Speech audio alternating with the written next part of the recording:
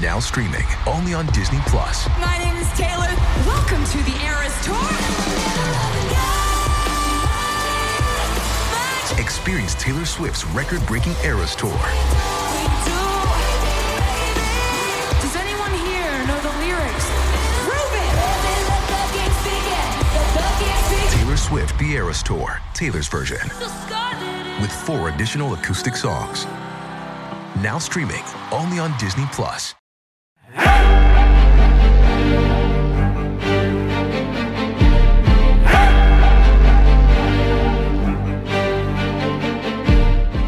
Welcome to Tribe of Two, the officially unofficial podcast for the Book of Boba Fett on Disney Plus. I'm Jim. I'm Aaron. And today we're talking about Chapter 3, The Streets of Mos Espa. Aaron, what'd you think of the third episode? The streets of Mos Espa are a lot goofier than the tribes of Tatooine, let me tell you. Goofier?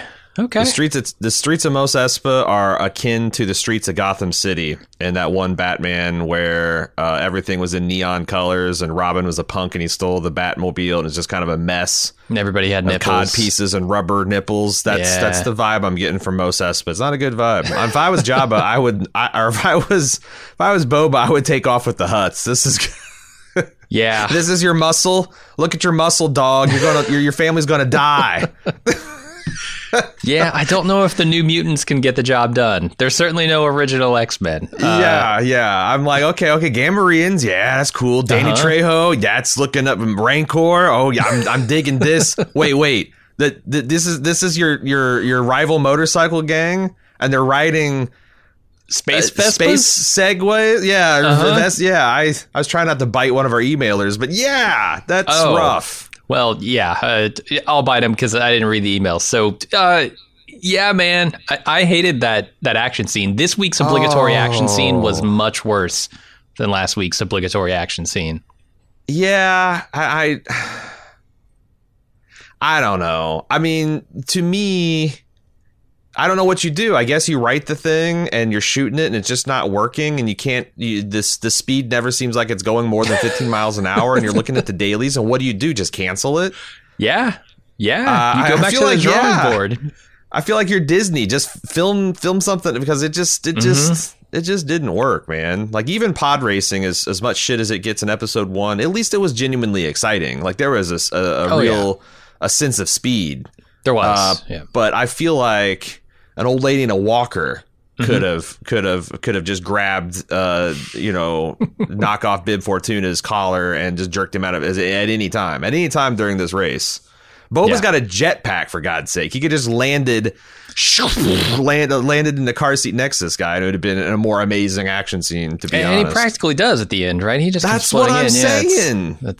I thought it was pretty sad. And I don't know. I like this episode overall. I think there are some very cool things in here, some good things.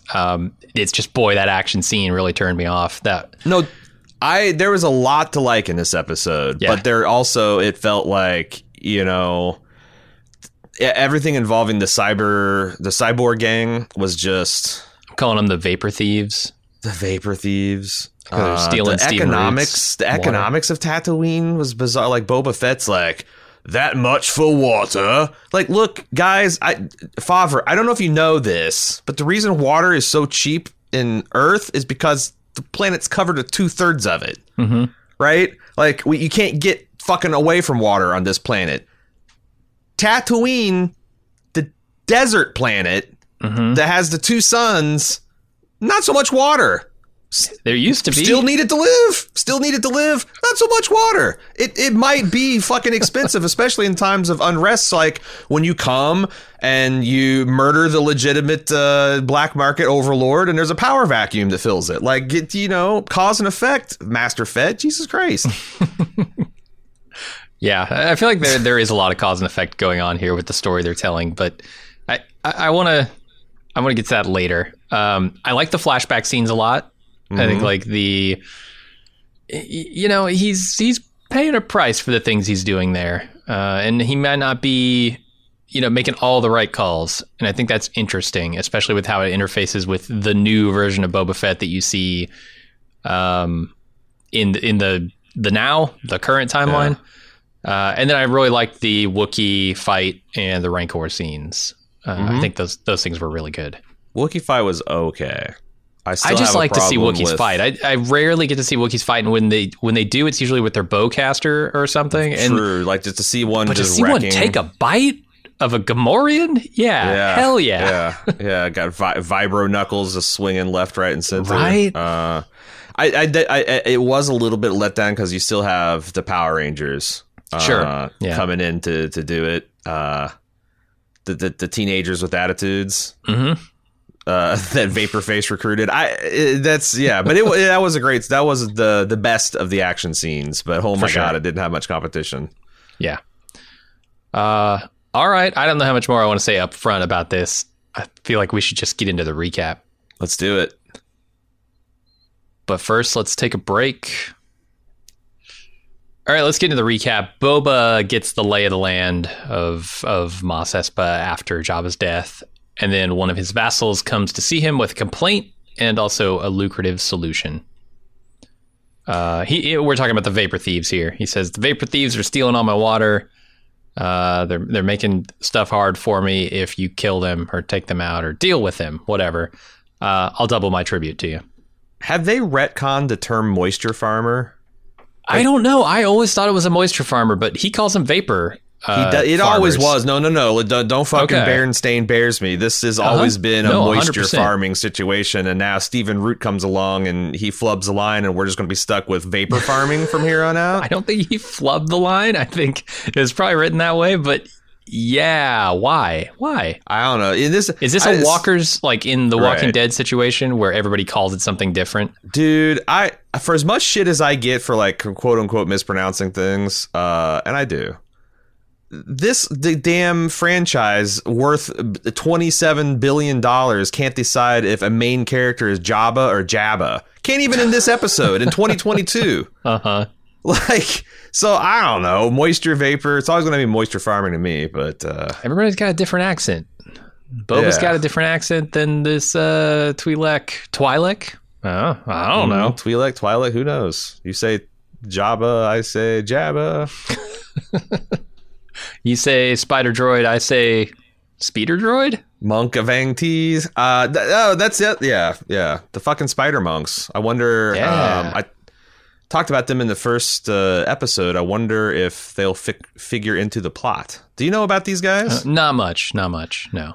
These are some. I think there's two different conflicting lores about them. One is that they were monks that took their asceticism to such an extent that they removed their brains and put them in this jars, and then so there's literally ambulatory brains.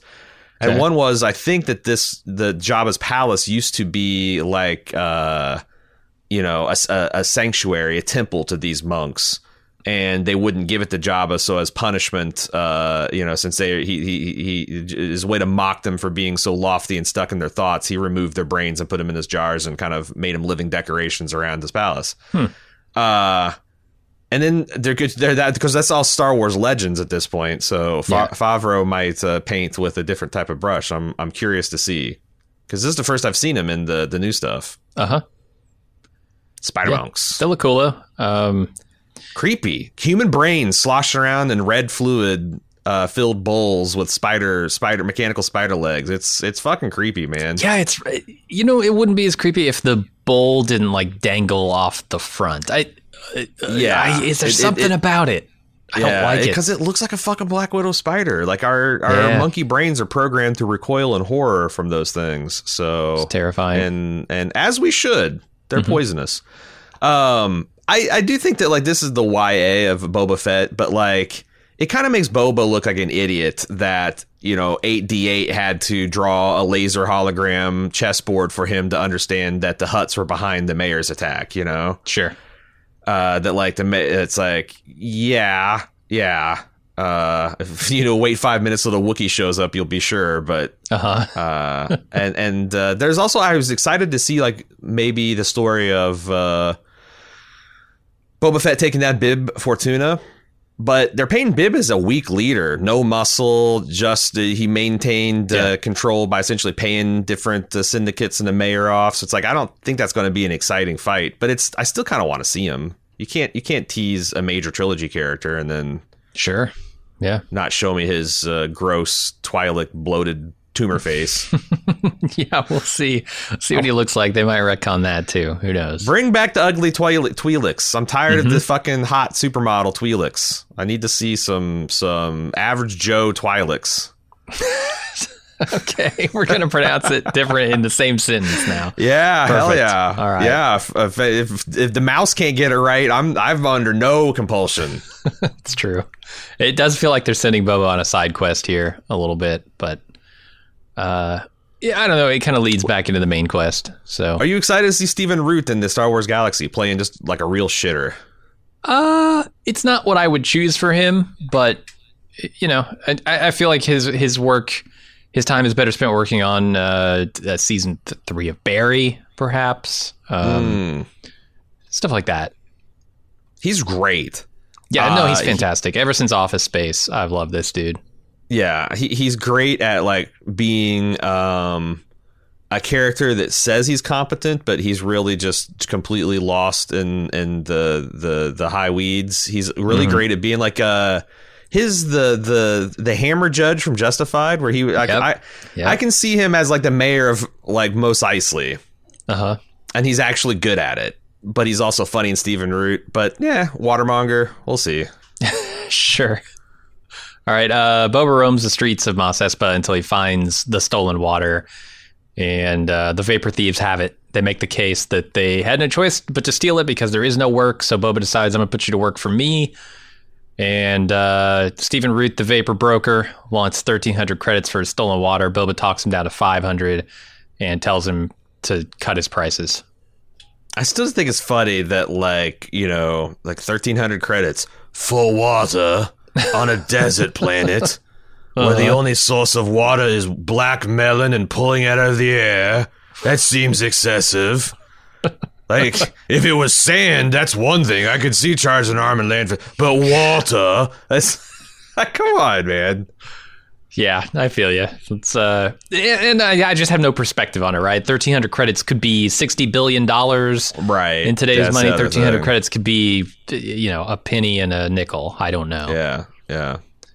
And when he talks about a 500, I have no perspective on like what is this going to do to Stephen Root's operation? Is this going to crumble his vapor empire, which we haven't seen yet, or what? But yeah, Bob, I just, you know, I'm still figuring all this economic stuff, macroeconomic stuff at my age, but I'm pretty sure price controls aren't the answer. No? Okay. Well, they're gonna try them in Mos Espa. Yeah. We'll see how it goes, Boba. All right, then we go to Boba healing in his back to pod, and then we flash back again to Kamino. Again to Kamino. Do we need to see this flashback 15 times? Is this the only footage they had in flashback form? Or we're like, oh, God, we got to run this. We got so many flashbacks to do. Let's run this, I guess, 14 times an episode. I think it's amazing that Boba's more traumatized by that one time his dad went out for a pack of smokes than he was, but than honestly seeing him beheaded, because we've only seen that flashback once. This right? This dad don't leave scene has been really at the front of his mind. Traumatic. Well, he left him with like hundreds of thousands of himself. I feel like there might be some true hidden trauma there. Don't leave me alone with my thoughts or something. I don't know. I'm the youngest of 1.5 million brothers. My God, Dad, what have you done? No shit. There's a river of shit running downhill to you, young man. Speaking of Star Wars nostalgia, I love the belching frog. It's just like almost like a scene for scene remake from the original. Even when I was a kid, I loved the belching frog. I love the belching frog as a grown man. Yeah, this was one of the things when they did the special editions that they added a lot of stuff.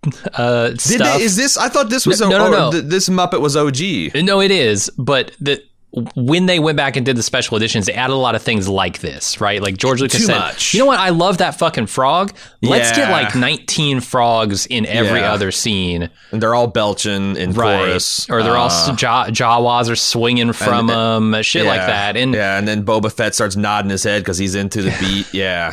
No, they went away. There's some irrational Star Wars exuberance in the 90s. Yeah, I just feel like a little bit goes a long way here. That's the thing. Like as a punctuation, it's great. Yeah, like it's like an but like if you get a sentence with 6 exclamation points on it, you're like, oh my god, calm down. And it works well here because it is just a little bit. Nice callback. So yeah, we flashback to him as a Tusken again. I did read some emails. I lied. I read an email or two. I don't know what to call these fuckers. There's a conversation to be had. Turns out there is. I'm going to call them Tuskens until we get to that because we established it last episode, and then we'll have the discussion. Flashback to Boba as a Tusken, and he rides a bantha into town to talk to the Pike Syndicate, which are the ones from the train last episode. He finds out the speeder bike gang, Nikto Sand Riders, has already collected protection money from them, and they don't want to double pay, so he needs to go out and resolve the situation. He says he will. And then he goes back to the Tusken camp and finds it burned to the ground and the Tuskens murdered. Yeah, that's the one thing when you said that the Boba's paying a price. Like, it seems like everyone else around him's paying the price for his actions. It's like everything seems so badass last episode, and then we see the reprisal. Mm-hmm. And he wasn't ready for it. He didn't get his newly adopted people ready for it, and feels like a real asshole about it, obviously. Yeah, I think what they're doing with these flashbacks is telling us a tale of unending retribution. Violence begetting violence, and what they're doing with the current timeline is saying Boba has realized that, and he's trying to change that, right? Because he doesn't want to kill people. He doesn't want to torture. He doesn't want to do any of that stuff. So I don't know. I did Nikto might sound familiar because that's the official name of these kind of like leathery skinned forehead and chin horn people that worked a lot of Jabba skiffs back in Return of the Jedi. That's I think in between that and episode 6, Return of the Jedi, and now they've come up with a whole name and species and all that. So I thought it was kind of cool. Yeah. It feels like they're just getting Boba to do their dirty work in this scene. Like, hey, we think we can probably control you, but these other guys are giving us a tough time. Why don't you go fight them? Yeah. But we'll see. So Boba's in the bacta tank. He's attacked by the Dark Wookiee, and he's being crushed to death until the new mutants, the Vapor Thieves, come to his aid. And the Gamorreans get in the fight, and eventually the Wookiee is dropped into the Rancor pit by Finnick. I like the image of this Wookiee just ripping him out of his bacta tank. Like he's in the middle of his reverie of revenge, and it's just immediately taking it to Boba. And I know, so like I keep on noticing physical features of Mr. Morrison. Oh God, what now? This scene, you can't. You tell me what I noticed, Jim. You had to have.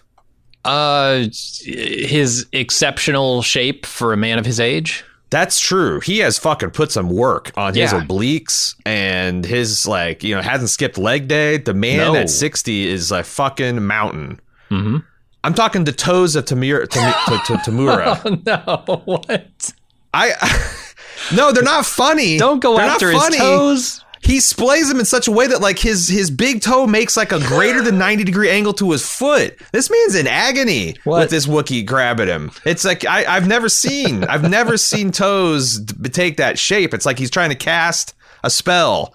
I know what you're talking about. Yeah, the curling up, right? Like a Wicked Witch of the West sort of thing. Something. That big toe. I thought there's a scene from the new season of Righteous Gemstones where John Goodman does something jolly with a gentleman's thumbs.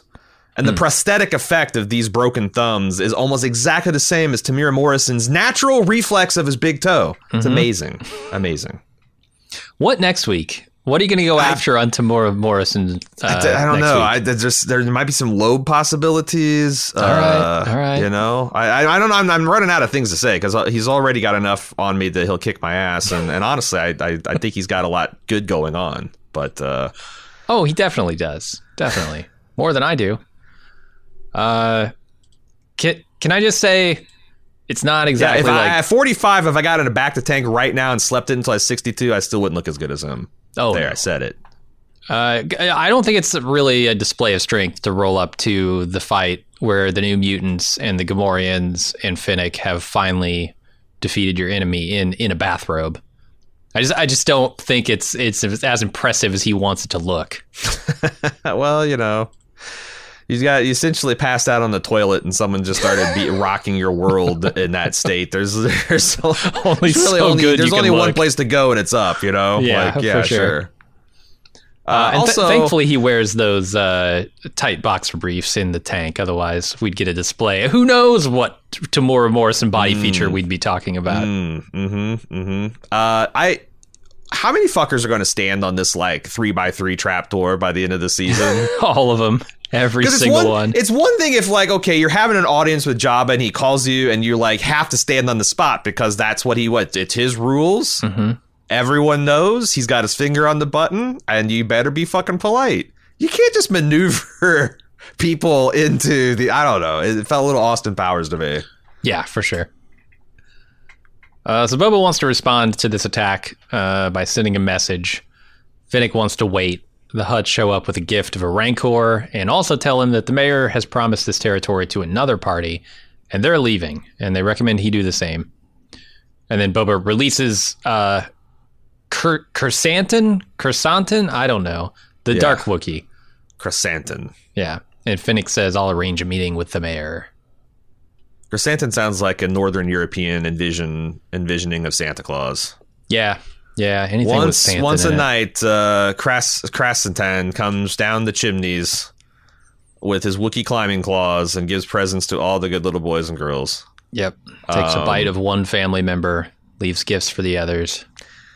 I tell you what, I did get a big thrill at Danny Trejo popping on up to Jabba's palace with a Rancor in tow. That was pretty cool. Yeah, they don't make a big deal of it until the next scene, but you see him in the background. You're like, is that? No.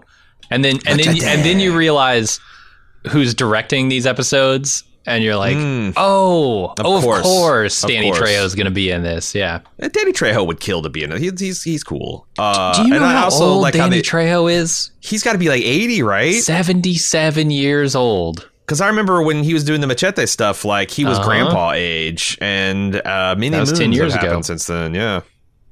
Yeah, that's insane. Wild. And they play him against type because he's that's what's cool about. I like this playful use of the Star Wars lore where it's this throwaway scene in Return of the Jedi where the Rancor, the big fat greasy Rancor guy, is just sobbing like a little boy over his pet being killed, and it's kind of aw.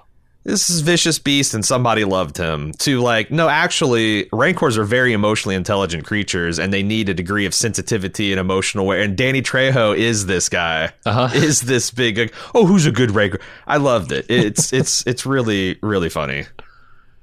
Yeah. Did you want to say anything about the Hutt scene before we get to the Rancor scene? What can run a Hutt off of a planet? What bigger fish is there? Bib fish tuna. Bib fish tuna? I don't think so. Big Fortuna. Are they going to get the Moff Fring involved in here? Because I'm what's bigger than the Hutts in the fringes of space? Yeah, it feels like the mayor did something to consolidate his power. But this is all. But this is all interesting. Yeah. Well, let's talk about the Rancor scene. Boba gets a Rancor tutorial from Danny Trejo, and he wants to learn how to ride it.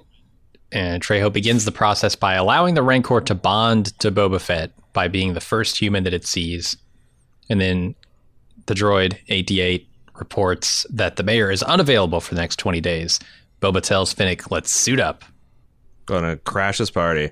Which is a Dathomir, y'all. I was talking about these Dark Force Witch Rancor riding people just as a throw off comment in the pilot episode. Your favorite YouTuber had to look this shit up on Wikipedia.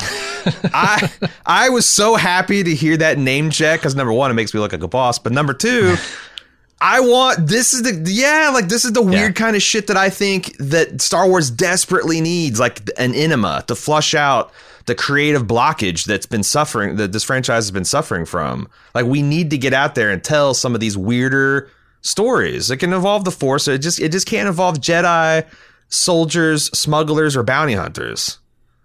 Force druids riding Rancors? Yes. Yeah, we could do that. Can we have the witches wearing Mandalorian battle armor? Because that's the only way I want to greenlight a show for Star Wars universe now. Witches and Beskar? I don't know. Does it mix? I don't know. I mean, you can ride a Rancor and Beskar armor. I'm pretty sure. I think the Rancor can have bits of like every how cool it'd be to have a Rancor with knuckles, and every knuckle is enshrouded in the chest piece of a Mandalorian warrior. Right. Like, that's a Rancor, and it's mastered. It's been through some fucking shit. You can hang a helmet off of one of those nose rings for sure. Hell yeah. Just oh man, imagine like if like he was wearing like a halberd or something that's made out of all the different chest pieces, the Mandalorians, and they're like scale armor, like hanging off of him, and they're like, got Durasteel cables braiding them. But no, the witches cannot be wearing Mandalorian armor. I'm putting a firm no on that. Okay, fine. I'll never get greenlit now. I'm too uncompromising in my creative vision. Yep. I don't know. I like the scene a lot. The Rancor Whisperer Danny Trejo is pretty cool, like you said. I do hope we get to see Boba ride it. I'm pretty sure we will. Have to. There'll be a riot if they introduce the concept of not just any Rancor. This is a thoroughbred racehorse of a Rancor. Yeah, this is like of a Rancor connoisseur. Danny Trejo, he's like saw this Rancor and is like, this is the one. This is my fucking life's work, my magnum opus. Boba Fett is going to ride. If he doesn't ride this guy into battle by the end of the season, I don't know why I've got Disney Plus. Especially because like one of my favorite scenes in this entire episode was just Boba riding a bantha. Like, I thought that looked so cool. But to see him on a Rancor would be times 10. So yeah, let's do that. Yeah. All right. Then Boba and Fennec visit. And they take the Vapor Bikers with them. They visit the mayor. That'll be important. The mayor's assistant locks the door, and when they open it, the mayor's gone. The assistant takes off in a speeder, and the Vapor Bikers chase. I'm going to use that word as loosely as possible. Chase him through Mos Espa. They trot after him. Yes, and they catch up to him and find out the mayor has gone to be with the Pikes. This speeder chase, man, it's terrible. And it just was I don't understand. It's like these guys know so much about Star Wars lore clearly, and they love it, and then they give us this shiny, pristine biker gang on Vespas that doesn't look cool at all. It's not cool. These look like terrible. Yeah, like where these look like riding your grandma's 1950 vacuum cleaner. Like out of the box. Like they're this. If you they're too drove clean, for sure, they will no longer look this clean again. They drove it once through the streets of Mos Espa. They're never going to be buffed to this. Have you not seen any shit in Tatooine before on a Star Wars movie? They're never pristine and gleaming and shiny. I get what they're trying to do. This is another like Lucas loves hot rods, and let's put this into Star Wars. These guys are buffing their bikes all the time because they're a biker gang. I get that, but it just doesn't mesh with everything else around it. Well, that's the thing, like, souped up 50s, turbocharger, whatevers and choppers are cool. Mm-hmm. Like American Graffiti wasn't about a Vespa gang, man. Yeah. No, I agree. The design is bad, and yes, the speed of this chase, the feeling of speed. Like, I'm not even complaining with like oh, they're going slow, so it's boring. It's just, it doesn't feel right. It doesn't feel like a speeder should be going this slow, or any of these bikes. And you don't need to the point impressive where every time they like ramp up something, I'm like, is that moped going to make it up that hill? That ramp is too steep for this thing. It doesn't have enough horsepower. Yeah, man. It's like it's the stunts in Hot Rod the movie. I like, and you don't have to have impressive vehicles to do a good chase scene. Look at the Firstborn Identity. Like he's riding some Eastern European econo shitbox, and all the cops are in like 2-cylinder, I don't know, Playmobil cars. But it's fucking badass because they are just wringing the nuts off these vehicles and sliding sideways and going through traffic. And the sense of speed, the sense of speed, amazing.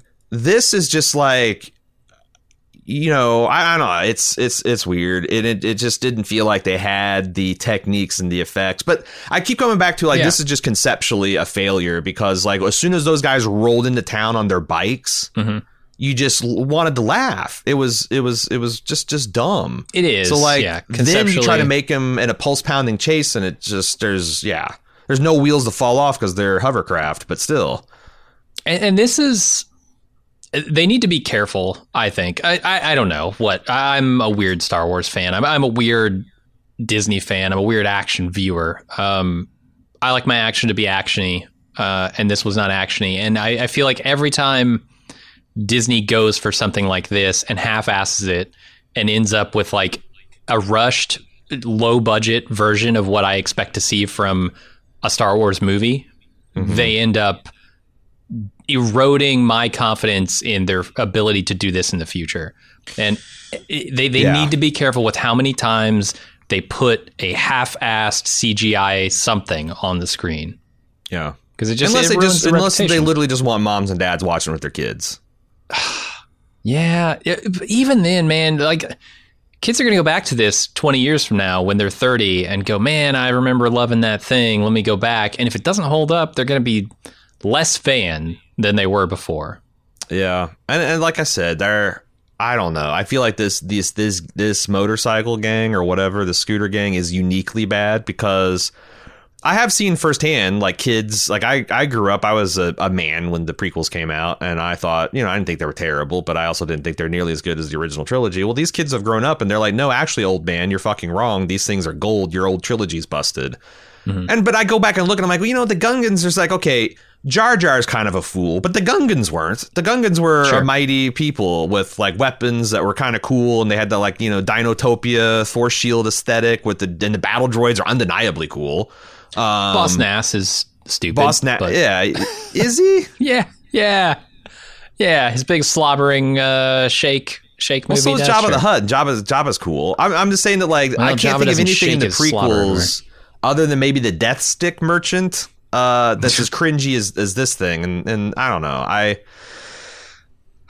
I'm with you. I can't imagine a 30-year-old coming back to this and be like, actually, yeah, these bikers are cool. But who knows? Irony can reclaim anything. Like there might be, you see some cool people dressing up like these dudes for Halloween, ironically, and then suddenly everyone's got good. Who knows? Yeah, and suddenly everyone misremembers how cool it was in the first place because they don't go back to actually check. I don't know, man. I just think like we have the technology to make this stuff actually look really good, to actually make it look perfect, indistinguishable from reality. And Disney has the money to do it. And Star Wars is the franchise to do it in. But and they're half-assing it. Also, someone just pay attention to the coherency of your world. These kids are too poor to buy water. And they have these gleaming palaces of Vespas that they're riding around. Yeah, but they're all their money on parts. And they spend all their money upgrading but it all looks new and shiny, and they live in Tatooine. Tatooine is not the rich kids with lots of money neighborhood. This should all look cobbled together but still cool, and they should look tough and rough around the edges, not like, you know, they were cast out of a WB teen drama. No, I mean Anakin's speeder looks fucking cool. Perfect. His pod racer, that looks awesome. Bright primary colors, but it looks like something that someone scavenged from a junk pile. Exactly. Yeah. So I don't know. I pretty much hated everything about this chase. Agreed. And it's just all the dumb shit. Like, and you can tell that like when they're in the writers, oh man, it's gonna be fun because we're gonna do all the tropey shit. We're gonna drive through a fruit basket stand. We're gonna drive through a water tower. Tanks. We're gonna make a rickshaw droid do it. But it all comes across as hack because it's set on this just shitty base. Yeah, I'm with you. All right, well, one more scene here. A whole bunch of Pikes get off a ship as Boba's gang watches, and they report back to Boba, and Fennec says they're going to war. Boba says we're about to as well. Yeah, he says we'll be ready. And that's it. That's the end of the episode. Yep. This episode would be immensely better if as soon as the mayor's major domo took off in a car, you just had a scene of him just driving hell-bent through the streets, looking at his rear view, and no one's there. He gets to the spaceport like, haha, I beat this guy, and then Boba just lands right next to him, pulls a gun, and is like, I've got a jetpack, you dumbass. Did you forget? Like, and then because like the other thing, I feel like Boba is holding the bag a lot in these episodes. Sure. Like Boba is being befuddled and tricked and disrespected at all turns, and like the exact same scene. You cut out all the bikers and you make Boba look like a badass. It's a win-win-win. Anyway, maybe only this is going to be like Star Trek rules. Only the even numbered episodes are going to be bangers. The odds are going to be oof, motion picture. Oh my God, these bikers. It's a fucking Search for Spock. Oh, I am curious Save some whales next episode. I am curious to see where he goes in the flashbacks at this point, like with all the Tusken camps being burnt to the ground, or not all of them, but his particular one. Yeah, that's the thing. There's got to be some pretty grim vengeance because they sold Boba having a very intense bond with these people. And I wonder, like, to me, that this calls for very dark resolution. Yes. And I'm curious to see if they can do that in like a T-rated family show. We'll see. Because he told the story. So you told the story. He disintegrates. Yeah. Yeah. Oh, maybe he got you don't torture after he brutalizes these people. Like that's a lesson he learned. Like, oh, I just I went to a place and I felt my father disapproving from me from the grave. Man, I just want to feel that again. Well, that's it for the episode. We'll come back with the mailbag, but first, a quick break. All right, we're back with the feedback. We got quite a few messages this week. If you'd like to send us feedback, it's easy. Just send an email to tribe@baldmove.com and we'll read it. First up is Caleb. Caleb says, regarding the feedback you received about how calm Boba Fett was about his father being killed, he's definitely hell-bent on revenge for a period of time. There's an episode in the Clone Wars, the episode called Death Trap, where Boba tries to kill Mace. Tries to kill Mace for killing his father. He's obviously not successful, but he does manage to blow up Mace's Jedi cruiser. It's kind of a fun plot where Boba pretends to be a clone cadet and has to deal with the clones of his father and also decide how far he's willing to go to get revenge. We also see the beginning of Boba rolling around with bounty hunters. I think he was more unhinged closer to the incident, but it's been decades and decades at this point, and like you said, Mace is dead, so I don't think Xanax or therapy would necessarily be required for him to have more control over his emotions. I mean, not just Mace, like the entire Jedi Order is wiped out. You've got, at this point in the story, you've got nobody, right? Like, maybe Luke's got a Jedi Academy, he's trying to get back off the ground, but for most of Boba's life, there's been Yoda, Darth Vader, Obi-Wan Kenobi, Joruus C'baoth. Sure. Whatever fucking mad Rasputin monk that they drag out for Timothy Zahn's original trilogy. Yeah. So it's like if you got a hate boner for Jedi, there's just not a lot of relief. Not a lot of relief. True. You better call a doctor because that's going to be a 20-year-old hate boner that's going to go unbeaten. Caleb finishes with one other detail is that in the next episode of the Clone Wars, when Mace and Boba finally meet, Boba tells him he'll never forgive him for killing his father, and Mace just says, "You'll have to." Nope. Which I think showcases more of the Jedi's arrogance in the final days before their fall. And Boba says, "Nuh-uh." Can't make me. The Jedi are shitters, man, in the prequels. They're really kind of deserved. everything they got. Maybe not the younglings. Yeah. Well, all the masters. What the hell? You guys, what kind of order you're running? Aaron, double Aaron, I like the name, says, hey guys, love your content. I'm happy to become a premium member recently. Well, good for you.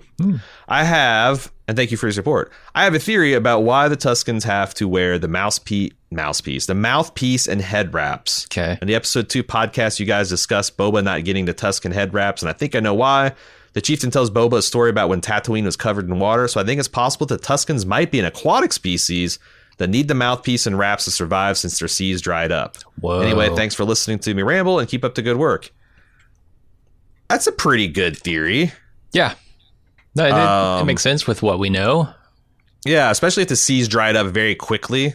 And maybe, within the last 100,000 years or so, like it's just not enough time for the Tuskens to evolve. Sure. The proper thing. So yeah, like the fact that they have to keep wrapped up at all times or they die, that's interesting. I like that. Are they just pouring black melon juice on themselves constantly? Keep those wraps nice and wet? Maybe those wraps are just like really, really they're like the Freeman still suits in Dune. They're just really good at recycling that water. They just pour the black melon juice through the mouth hole. They're basically walking cacti, is what you're saying. Yeah. Okay. Barrel cactus. They store that water. Pat says, greeting from a galaxy not so far away. Andromeda? Maybe. You have seen numerous clickbait. You have likely seen numerous clickbaity articles related to the subject of the Black Wookiee in Chapter 2 of the Book of Boba Fett. Indeed, you surmise correctly. However, as a connoisseur of the broader Disney Star Wars canon, I wanted to take it upon myself to stroll in like Boba in the Bib's throne room and fire some information at you in case you missed it. Much like Bo-Katan and Ahsoka in Mando last year, this Wookiee is making a leap from one form of media to the next. His name is Black Chrysanthemum, and he's been seen as a frequent player in a Darth Vader comic book lines as well as its spin-off series Dr. Aphra. Dr. Aphra? Jesus. How are you going to spin a Darth Vader off and call it Dr. Aphra? I'm sure that one's flying off the shelves. Yeah. He runs in similar circles to Boba, so they do have a history, which certainly comes across in that scene, even without the context of any comics. Does it? I missed it. Potential. Well, I mean, I don't know. They kind of mean mugged each other. I think I see. I just thought that was familiar. A hired gun who was there to kill the guy, mean mugging his prey, but. Yeah, I think, but it's kind of like, I think Boba Fett works in Return of the Jedi, even if you didn't see him in Empire. But if you saw him in Empire, it gives you like, that him and Han Solo have beef, Sure. But I'm interested because he gets freed by Boba Fett. He's a very cool looking dude, and it seems likely. We also talked about how deficient the muscle of Boba is right now. This would be. Like, this guy took on almost all of Boba's muscles and almost won. Mm-hmm. Like, he's doubling the muscle just by switching sides here, and it feels like that's what's going to happen. I mean, I'd be cool with that. I would love to see that, actually. I think he's one of the cooler characters in this show so far. Yeah. Maybe you can pull the arms off the biker kids. I don't think they'd mind. It just they get replacements, and then they can come back grittier and cooler looking. For sure. All of them having replacement arms with quick detachable couplings, because this is going to happen again and again and again. Yeah, you just sit them down for a game of hollow chess, and it'll work itself out. You got to design these guys' arms like the gas tank, the gas hoses at convenience stores. Man, they're designed to pop off because people are going to leave. Yeah, you don't want to wreck your whole pump, so just make the easy detach Wookiee arms. So you don't have to continually fix your prosthetics. It's the only way to do it. Leobo says, midway in seeing the Rancor, my first thoughts were felt like expected and then boring. And then Trejo picked my attention up. And I thought, wow, they're gifting us the visual of Fett riding a Rancor to mow down his enemies in the finale episode. It was the equal bliss of experience RoboCop riding unicorns. And he says parenthetically, you got to Google it. It's a thing. All right. Then just a few minutes later, they brought out the hipsters, and it couldn't get worse. They put him on space Vespas. Mm-hmm. What the fuck? These worlds should not collide. Please get current culture out of my space fantasy. Favreau has been doing amazing work with this tired material again and again, so I have faith, but for how long? Here's where I'm getting at. If they are setting us up for what could be an amazing moment of cinema with a man riding a Rancor, or will it be Danny, the mother of dragons, riding Falcor type fail? Star Wars spent its middle years being shit story, great special effects, and bad spatial choreography. Now the writing and story are good again, and the practical CGI effects have found balance. Will we get a gift or open it to find a flaming bag of shit? Yeah. We got half our feedback was about these biker gangs. In fact, Jessica piles on, says the most obvious offenders in the show. The most obvious offender of the bikers is their styling. They seem far too clean and polished-like for a desert street gang. Their clothing screamed 80s to me. Their styling was so out of place in any Star Wars world that it was immediately ruined. And don't even get me started on the bright, shiny, clearly never seen dirt in a desert land scooters in bold, vibrant, shall I say, Power Rangers colors. Yes, you shall. Mm-hmm. I get a real sense that someone had just watched the Warriors on the design team. Yeah. Another offense was the integration of the droid tech. Nothing felt accurate. Each piece felt too closely derived from our current tech today versus something that would have actually been pulled out of a droid. I agree. Like, that lady needed a C-3PO looking arm with hydraulics and shit exposed. She's got something that looks like she stole it from the movie AI. Yeah, the droids are not super advanced in their form. You know, there are a lot of different forms, but all of them are pretty crude. Yeah, they're all about function in the Star Wars universe, not hiding, machinery and circuits and wiring and stuff like that. Like, yeah. I'm with you. And I'm worried for the Rancor scene because of a scene like this, right? Like, if they're going to half-ass Boba riding a Rancor, I don't even want to see it. If he's going 4 miles an hour and Fennec's like, come on, man, I got shit to do. Let's get this Rancor up to speed. I'm not going to be impressed by it. Especially since, like, I'm pretty sure in one of the Jedi Knights you got to ride a Rancor, and it was kind of fucking awesome. So, like, if you can't do better than 10-year-old computer graphics, just stay at home. 10, he says. 10 years old, that Jedi 15, Knight. Oh, probably longer. Yeah. 20? Oh, Jesus. How fucking old am I, Jim? Pretty old, Let's not think about it. I want to go back to Leobos' email because they have the kind of same concern. I said, I noticed that the end scene with Trejo made it look like it could be either a lame trick where the Rancor is meant to eat Fett or that the pet is just being soothed by Trejo because his newly imprinted master left him. Could read either way. I think it's the latter. I don't think Trejo is tricking Fett. I don't think like the first thing he sees he's going to have to compulsively eat. Well, when it was laying there on the Hutt's delivery platform, I was thinking, is this a Trojan Rancor? Is like, are 4 other dark Wookiees going to pop out of this thing in the middle of the night? Yeah, like Frank Reynolds from that couch. Exactly. Yeah. Squeeze through whatever orify they can find on this Rancor. Yeah. Yeah. Okay. We're going to learn something cool about the Maori culture here. Joe wrote in after we talked about Tamura Morrison's facial expressions. Oh, boy. So you're talking last week about this guy's facial expressions when he's in combat. I thought as a New Zealander I could give some context. I'm not Maori, but I have been exposed to enough of the culture that there's a few things I feel comfortable saying with some confidence. The expressions Morrison wears in battle are 100% him bringing his Maori-ness to the performance. You can see expressions like these in any haka. A haka is defined by on the Maori dictionary as a posture dance with vigorous dances, actions, and rhythmically shouted words. You have to really see one to get the idea. And if you've ever seen like the New Zealand rugby team take the field in the Olympics, there's been several. Like you could probably Google New Zealand team haka and see a bunch of these examples of this very intimidating war dance, essentially. You know. During the haka, you can see some of the performers pulling extreme facial expressions, which often involve exposing the whites of the eye and the teeth and the tongue. These are known as pukana. This short video goes into some depth, and he sent me a 3-minute video of a Maori gentleman explaining like the significance. Like, so there's 2 purposes for these. I did a bunch of research, and I fell down a pukana hole yesterday. Number one, originally these were things you did to people in battle to like just intimidate the shit out of them. Like, look at me, look how big and scary, look at the whites of my eyes and how insane I look. And also, I'm going to eat you. We're going to kill and eat you. That's the story. But then also this became like incorporated in a lot of their rituals or funerary rites. And there's like 36 different distinct types of these like grotesque facial distortions that they do. And they all mean something different, like the angle of the tongue and the eyes and the cast of the face.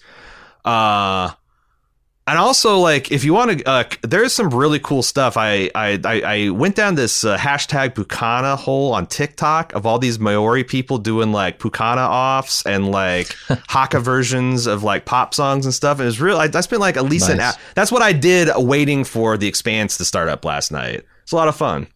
Yeah, no, it's effective, man. I think like it brings something fierce to the fight that I don't see in other fights.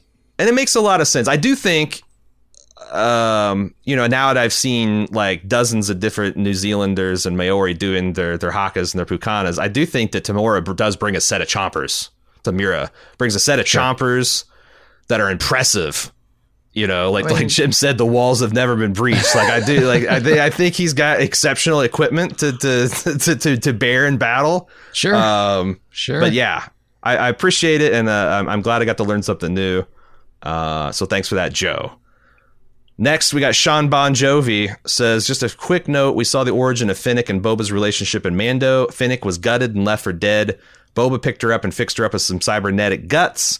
I'm definitely hoping we don't find another hidden link between the two of them. I don't think they're mutually exclusive, right?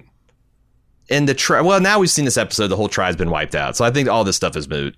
Yeah, it's a good theory. I think so. It's a good theory. I don't necessarily mean it was impossible, but it clearly is now. So thanks for pointing that out, Sean Bon. And we'll move on to Nicholas.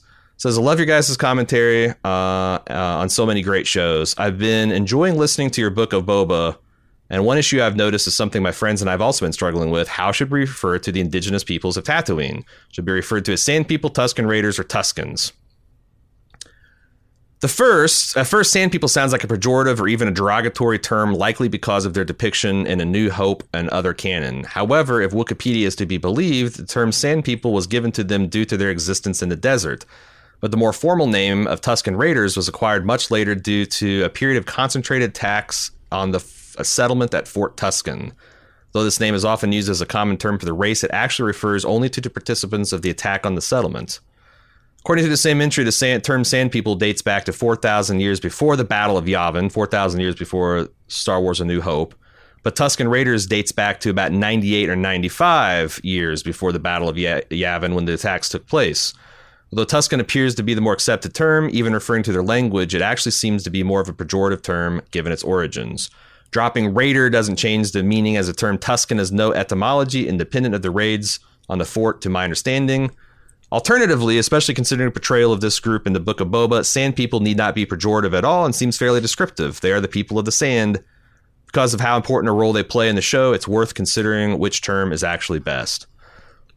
Yeah, I mean, again, what I said last week about how this is all fictional stuff and it doesn't really matter. I also think it's kind of useful to talk about this stuff in a frame that maybe doesn't offend anyone real, because you can kind of like test out your theories on this. What do you think, Jim? I think this is pretty convincing. However, I would also say Sand People seems like a relatively new name. If we're talking about a people who were probably around when Tatooine was a water planet. True. They would certainly not have called them the Sand People then. And Sand People, even in the history that you've laid out here, is also a name given to them by others. So that's where it comes back to, like, what do the Sand People call themselves? That's what I want to know. Can we get like a word in their language that means like that is their name? Yeah. Would we be able to speak it? I don't know. What I think is interesting is like how many words that refer to a people that they call themselves in their own language are just like man, woman, human, people. Yeah. Like a lot of like, those people, they're not, they're Maori. Well, what's Maori mean? Well, it means the people on the land. You know, it's I guess kind of it's like calling. What do we call ourselves? You know, and I think that's interesting because like if everyone like whenever you made first contact and you're like, what are these people? They say they're just humans. Oh, they're humans? Well, we're humans. All right. Like things would be a lot different, you know? Sure. Like they're not fucking humans. They're, you know, sand people or Tuscans or what it's. Yeah. Well, I think of like the Expanse in terms of like the Belters and what they call themselves, right? They have a word in their language, which it crucially is pronounceable with the human tongue. I don't know how pronounceable a sand person name in their native language would be for a human, but you know, you can call them Belters, you can call them a lot of things, but they call themselves Beltalowda as a people, right? So I feel like that's like the proper name for the Belters, and Belters is like a shortening of that. Yeah. But almost like an outsider's shortening of it. Like Belta Loda means literally people of the all of us Belters. Yeah. We like Belters, Loda is, essentially. Yeah, you could say like there's a pallet Loda. You got a bunch of pallets, you know. So I just looked it up, man, because I just guessed at this. The actual meaning of Maori, as far as I can means normal or ordinary. So like the Maori call themselves, we're just the normal people. Yeah, we're just regular people. That's it. Makes regular sense. People. Yeah. Because I'm like, oh fuck, what if I got that wrong? The other thing is the other thing that's unique to the fact that this is a fake culture on a fake planet and all this is made up is that Wikipedia entry could be based on Star Wars legends that are not fact. Oh shit! Like until this is established in like a canon source, I honestly don't know what is and isn't canon. I think the Clone Wars is like one of those things that are still canon. I know definitely from Rebels on it becomes canon. But yeah, it seems like Favreau is trying to put it to where like, you know, like there is no Fort Tuscan. Tuscan is what they call themselves, and Raiders is the pejorative, and Sand People is like a bit of a pejorative too. But we'll see. We'll see. Yeah, it's the way it's being used in this show. Yeah, and it's also I think it's like the way Sand People hits me wrong because I was like, you know, I was a kid growing up during the first Gulf War, and I heard a lot of my Muslim friends in junior high attacked by sand and a pejorative, and like that's like the first time I've ever heard a slur in like uttered in anger, and it made a big impact. So like when I hear like say, like it just seems like they're sand people. Yeah, there's an implication of being less civilized, less valuable because of where they live. It's Yeah. There's like lots of different ways to demean a culture by, you know, just dismissing them with like a common thing they're associated with. But on the other hand, if literally in their tongue they call themselves the people of the sand, which is plausible, then you should probably refer to them that, or maybe in their. But again, I don't know what it sounds like if I spoke their language, it sounded like a donkey braying. So I don't know if I could pull that off. But Star Wars politically correct speech. It's an interesting thing to play with. That's all we got for this week. If you would like to send us some more feedback on this, show me your favorite Pukana face. I would like to see it. Tribe at baldmove.com. We'll be back next week to see if Book of Boba can. And my fondest wish is he's in his bacta tank. And there's a flashback to where he pulls up to the biker gang and they're all just in a crater, smoking crater. And it's just another thing that he's pissed off about. And we never see these people again because the Wookiee, the Gamorrean, Danny Trejo, Finnick, and the Rancor can stay. Kids need to get the fuck out. 8B8, you're cool too. Still waiting for Matt Berry to be funny. These Power Rangers need to go. We'll see if it happens next week. Until then, I'm Aaron. And I'm Jim. See ya.